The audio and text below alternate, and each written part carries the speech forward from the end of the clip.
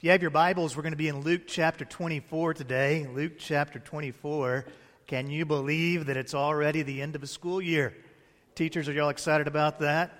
Already the end of the school year. Well, my 11-year-old had one more big project to finish before the end of the school year, and so she had to do a presentation on malaria. I think I have a poster that she made on malaria up there, and so when your child does a school project, you get peppered with all sorts of facts. Hey, Dad, did you know this? Did you know this? Did you know this? And so I learned this week that malaria is a major disease in our world. In fact, sub-Sahara in Africa, it is a big-time problem.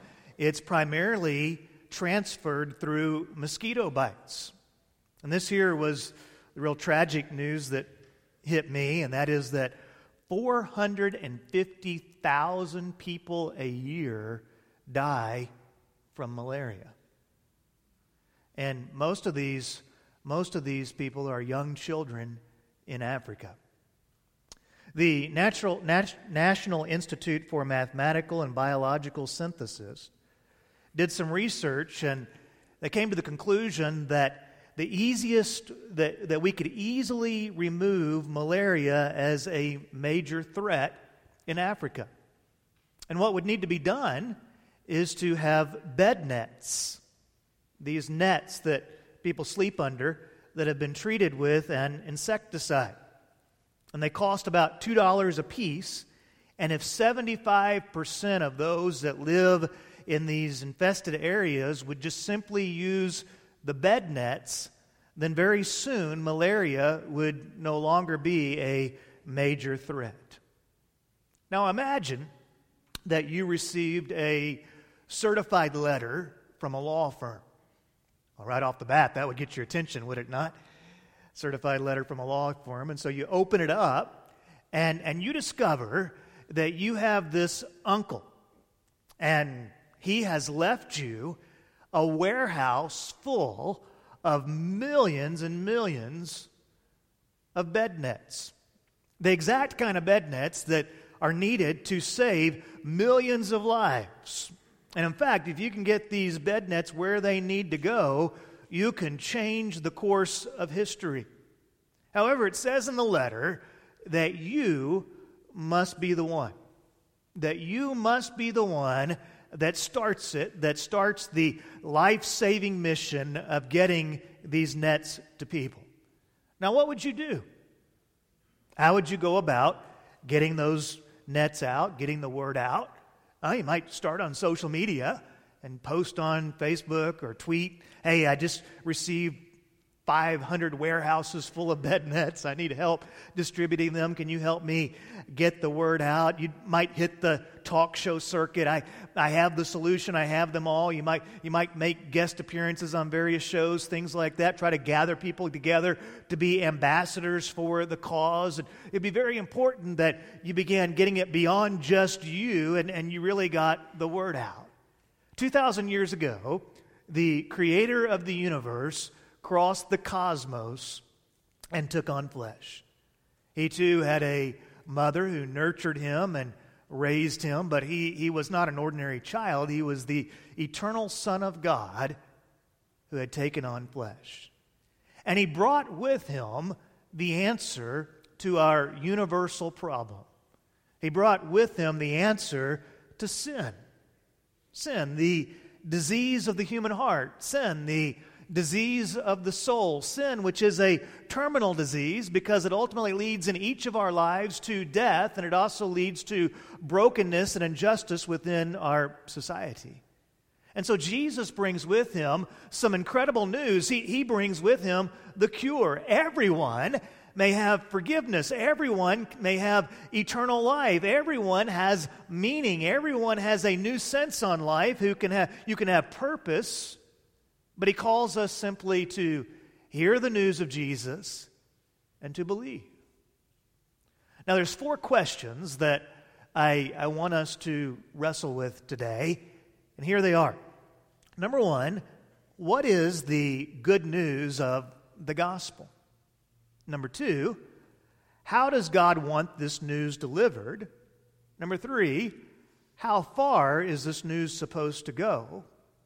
And number 4, who is supposed to deliver it? Now, this is a monumental day. This is a day that skeptics said would never happen. This is the day that we finish the book of Luke. I tell you, it's been a great journey through the life of Christ in the book of Luke. And in verse 46, he calls his disciples together and he says, this is what is written. The Messiah would suffer and rise from the dead the third day, and repentance for forgiveness of sins would be proclaimed in his name to all the nations, beginning at Jerusalem. You are witnesses of these things, and look, I am sending you what my Father promised. As for you, stay in the city until you are empowered from on high. Now, right here, we find answers to the 4 questions that I posed to you right here in the text. The first question was, what is the good news? And the Bible teaches us right here that the good news, or what we call the gospel, is that the Messiah would suffer and rise from the dead the third day, and repentance for forgiveness of sins would be proclaimed. That's the good news. Now, the good news is not, hey, come check out our awesome church. That's not the good news. Now, the good news is not, hey, we have an incredible band. We have a lot of fun stuff for the kids. Hey, there's great friendships to be had here. Hey, we have a really cool pastor who wears skinny jeans and has tats and purple sunglasses. I don't like purple sunglasses, so, that's not going to happen. I guess the whole thing's not going to happen, actually, if I just tell you the truth. But, I don't have any problem with the other stuff. Anyway, the good news is not our church. We have a great church. It's an awesome place. I like to say that we're big enough to have something for everyone and yet still small enough to feel like family. But the good news is not about leading people to be a part of our church or part of our group. It's about leading people to eternal hope in Jesus Christ. It's something more than just, y'all come and y'all join us. The good news is about eternal answers to real life, eternal problems. The good news is anchored in who Jesus is and what Jesus did. And so you see there in the text who Jesus is. He's the Messiah. He's the anointed one. He is the one that was sent by God to pour out God's Spirit upon everyone. He is the sinless one. And what did he do? He suffered on the cross for our sins, and he rose again. Why? So that he might bring forgiveness of sins. And the Bible says that this good news is received when we repent and believe. So you have good news in Jesus Christ, and the call of Jesus Christ is that we would repent of playing the God role, we would repent of turning to our own ways, and we would turn to him and we would believe. Now here's the second question. How does God want this good news proclaimed? Now if I were God, I would write it in the sky. I would write it on our hearts. I would announce that there is good news everywhere I could. I would want everyone to know. And in a lot of ways, that's exactly what God did. He testifies to his presence. He testifies to his goodness. He testifies to his artistry. He testifies to his grace everywhere you look. When you see the beauty of a sunrise, it testifies to God's goodness. Have you ever sat beside a lake as the sun was coming up, and you just saw the stillness of the water and how peaceful that is? The majesty of the mountains and how God chisels those mountains and the beauty of those mountains, and they testify to the glory of God. God could have made all food just taste exactly the same, but nah, he brought us Bluebell ice cream. And God brought us Rocky Road Bluebell ice cream. Hallelujah for Rocky Road Bluebell ice cream. And they all testify to the fact that God is a good God. God is a God who has beauty and love, and the love of your family, your desire for purpose, your basic need for hope. They all testify to the fact that there is a God and that there is good news. And God even put the good news down on paper so that whenever we open the Bible, we can read the good news, we can study the good news, we can share the written good news of God with other people. But then God did something that I don't know that I would have done. God entrusted his followers to proclaim the good news. Now think about that. Because we know each other. And God entrusted us to be the ones that proclaim the good news. As verse 47 talks about, it says, and repentance and forgiveness of sins would be proclaimed in his name to all nations, beginning at Jerusalem. And then he looks at his disciples and he says, you are witnesses. So what Jesus is saying to his followers, if you consider yourself to be a disciple of Jesus, if you're a follower of Jesus, then he calls us to proclaim in his name to all nations the good news. Jesus' method for sharing the good news is for you and me to be witnesses of the good news. God has worked in me so that he may work through me. Let's say that together. God has worked in me so that he may work through me. So this leads us to the third question. How far is the good news supposed to go? Well, verse 47 gives us the scope. It says that we would share the good news, we would be witnesses to all nations. Now that means, in a literal sense, all people groups. That all people groups might hear the good news. And this was to begin at Jerusalem. That's where they lived. So Acts 1, verse 8 explains this a little bit more clearly. He says to the disciples there in Acts 1:8, you will receive power when the Holy Spirit has come on you. Now make sure you catch that part, because the power to do this is not something that we find within ourselves. It's something that comes through the Holy Spirit of God. And then you will be my witnesses in Jerusalem, in all Judea and Samaria, and to the ends of the earth. So here's where we see how the good news is supposed to spread. We're to be witnesses. We're supposed to start right where we are. The disciples lived in Jerusalem, and so he says, you're going to start in Jerusalem, and then it's going to go into your region, into all Judea. Then it's going to cross boundaries. It's going to cross cultural boundaries, faith boundaries. It's going to go into Samaria. And then ultimately, the good news is supposed to go to every person, every people group in the world. The answer to the question of how far is the good news supposed to go is it's supposed to go to everyone. But notice that it begins right where you are. It begins with you. It begins right where you are. It's graduation season. Anyone in here a graduate or have a graduate in the family? Anyone have any graduates in the family? All right. Yeah, let's see. Anybody actually graduating right now? Lauren, you're graduating? Oh, wow. That's pretty awesome. Yeah, we got a graduate over here. Okay, got other graduates. Graduate up here. All right. This is another graduate there. All right. I see those hands. Yes, I feel like Billy Graham.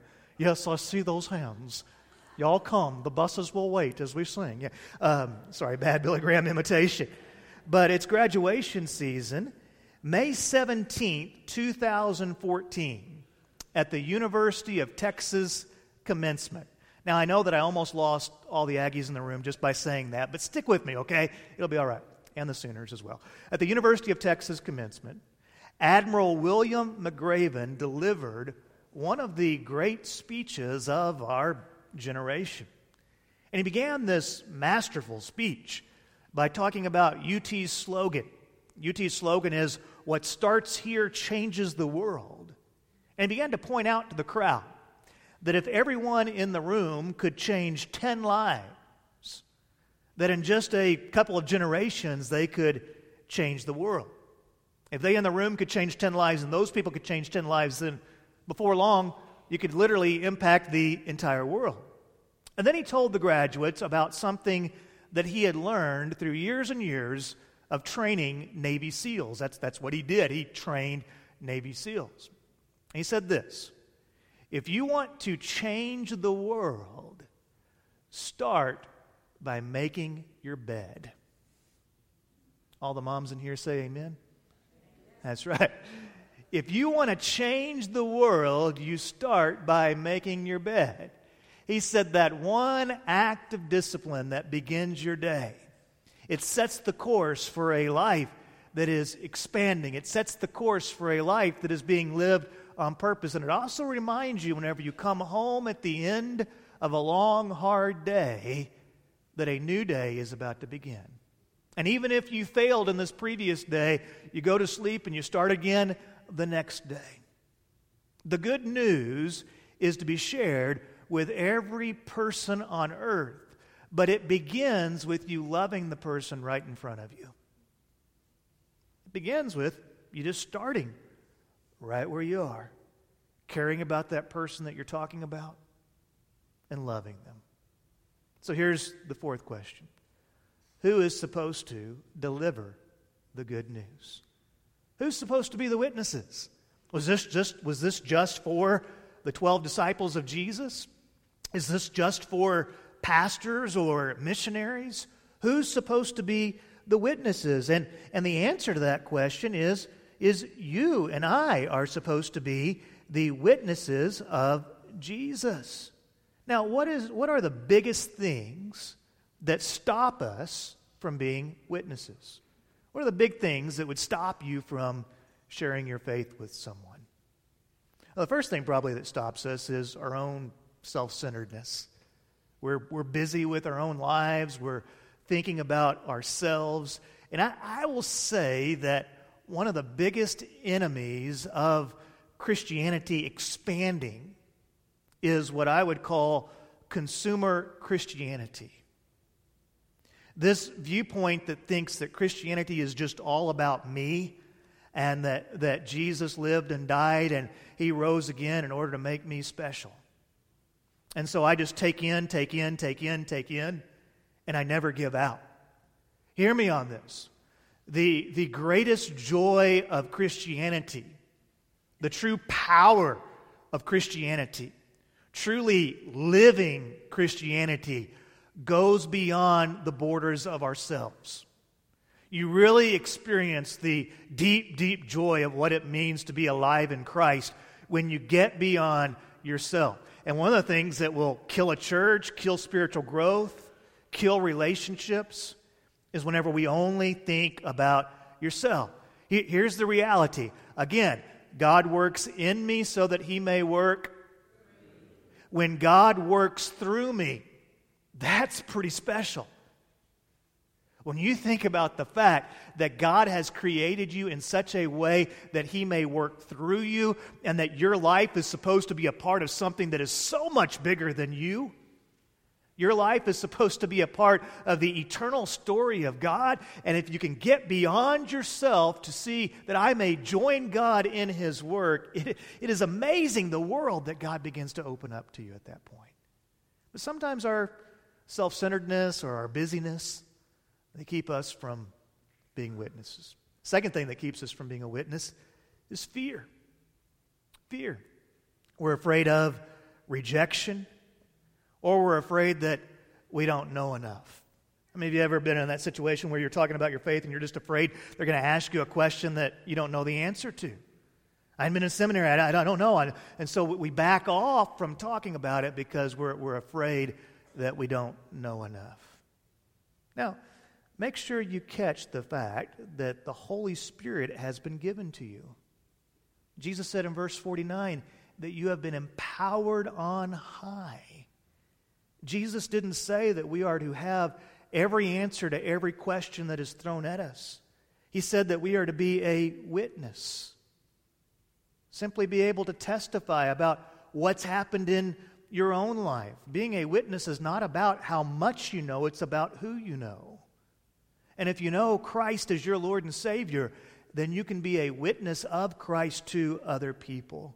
Yet sometimes that fear keeps us from sharing who we know. And here's a third thing. I don't know how. Lash, I would be a witness, but I just don't know how. If you downloaded the Live Conversations app, go ahead and open it up on your phone. I'm going to look at it here on my phone as well, if I can find it. There it is.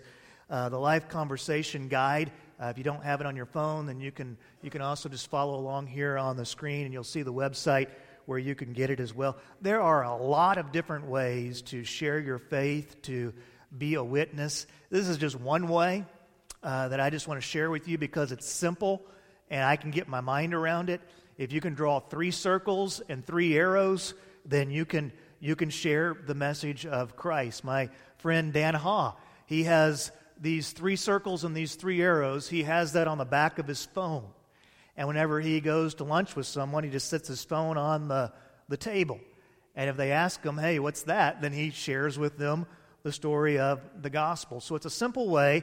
If you've ever been in that conversation where you're talking to someone, they start asking you questions about Christianity, here's a simple way that you could pull out your phone and actually just share with them the gospel. So we swipe to begin. I got to go this way. Okay, begin. There we go. And the first circle is God's design. And so that you draw that first circle there, that first circle, that first circle, there we are. Okay.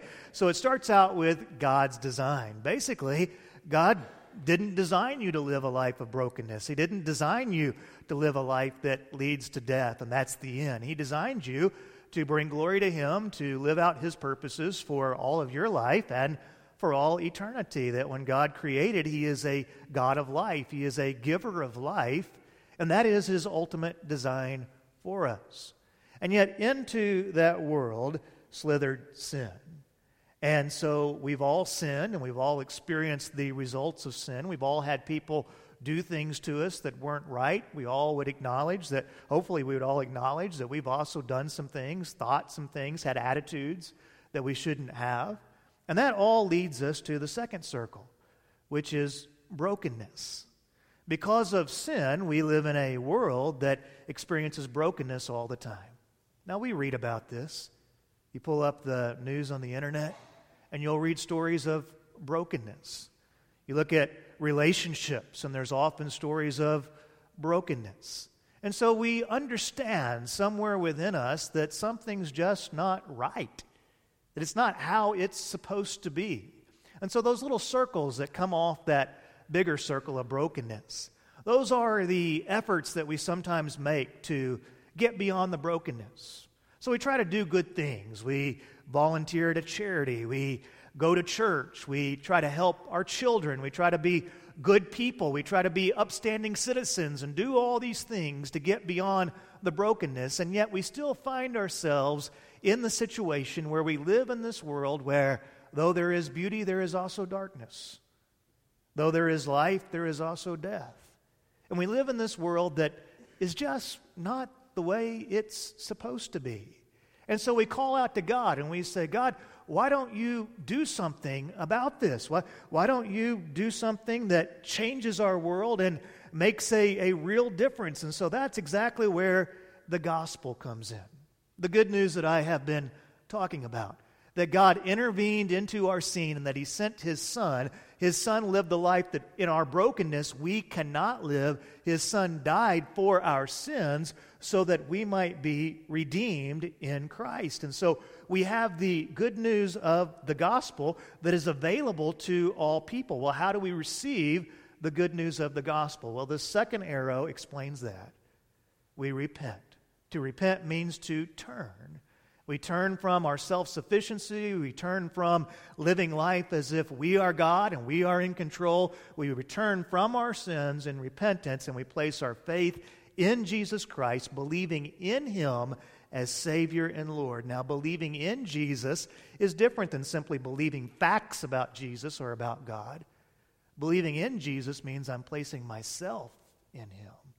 I am trusting in Jesus as Savior and Lord. And so the gospel is something that we are called to believe in, and then that leads us to the final arrow, which is recover and pursue.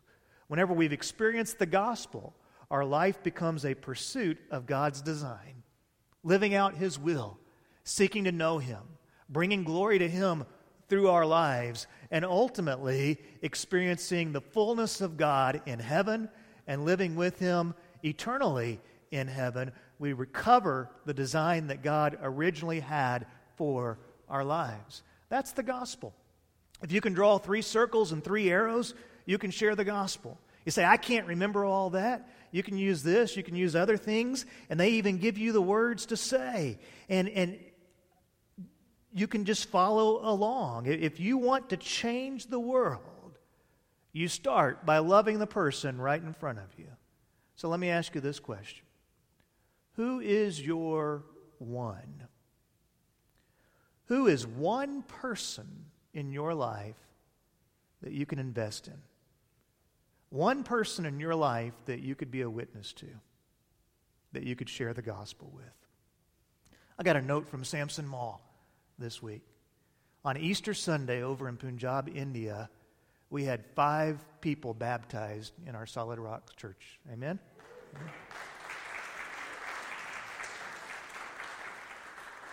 The story gets a little sad after that. One of the women that was baptized passed away this past week.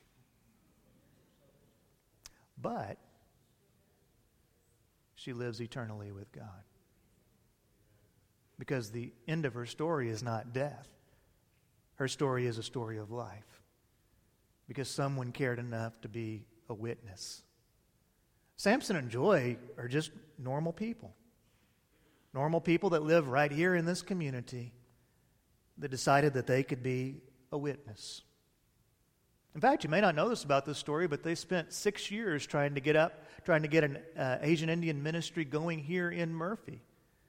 And they struggled with it, so they wound up going to Punjab, and God just said, and did a great work there. Sometimes God has things in store for us that we never envisioned. There's about, let's say there's 150 people in this room today that could just reach one person with the gospel next year. Well, then next year we would have 300 believers. And what if all 300 then reached one more? In about 10 years' time, we could have 307,000 new believers.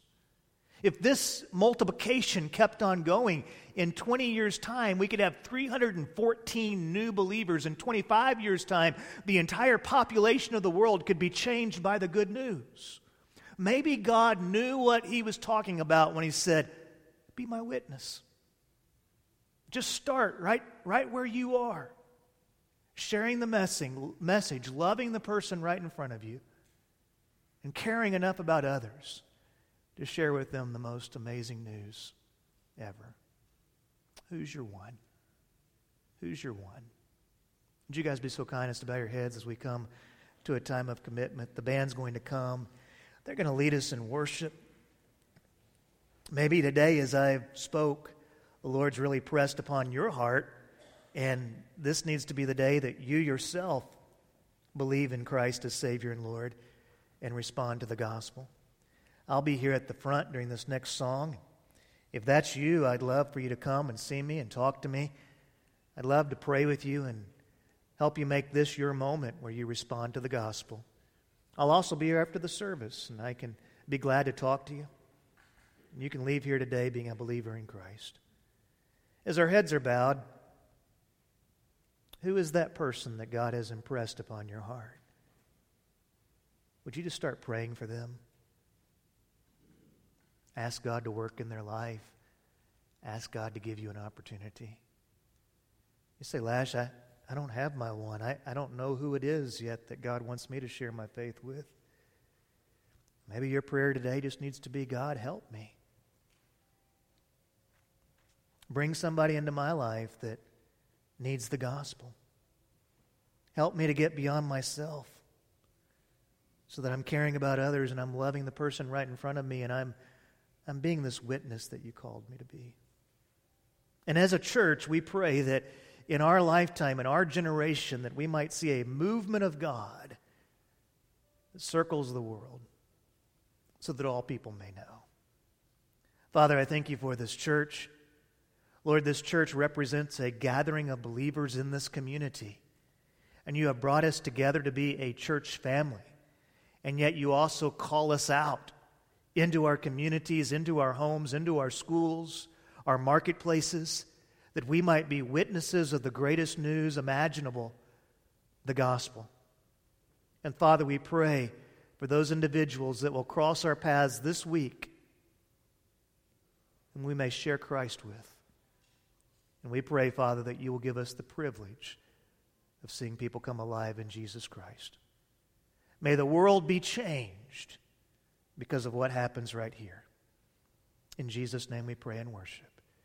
Amen. Let's stand together as we sing.